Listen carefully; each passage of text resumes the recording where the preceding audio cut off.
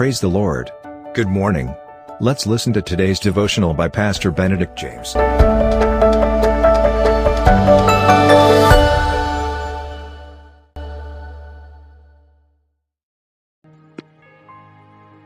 Greetings in the most sweet and loving name of Jesus Christ.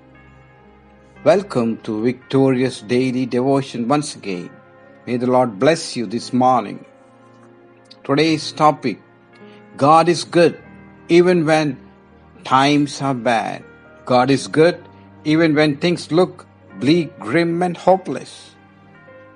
While His grace, His mercy, and love abounds in plenty for His faithful and trustworthy children. Amen. Well, we all go through a lot of tests in this world, don't we? But the most important testing sometimes we as Christians go through is,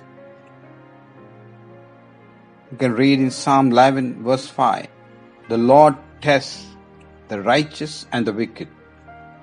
God always provides the right guidance and encouragement to His children if we are faithful. He oftentimes grinds our pride again and again and arrogance to bring more humility and more dependence upon Him rather than our strengths, comforts, and power. He oftentimes grinds our pride again and again and arrogance to bring more humility and more dependence upon Him rather than our strengths, comforts, and power. God the Father has nothing in His heart but love, grace, and mercy because of His Son Jesus Christ towards us. Therefore, let us reaffirm His goodness in spite of our unfaithfulness sometimes. Is it not? Well, these promises are purely meant for God's faithful and trustworthy children only, based on the Word of God.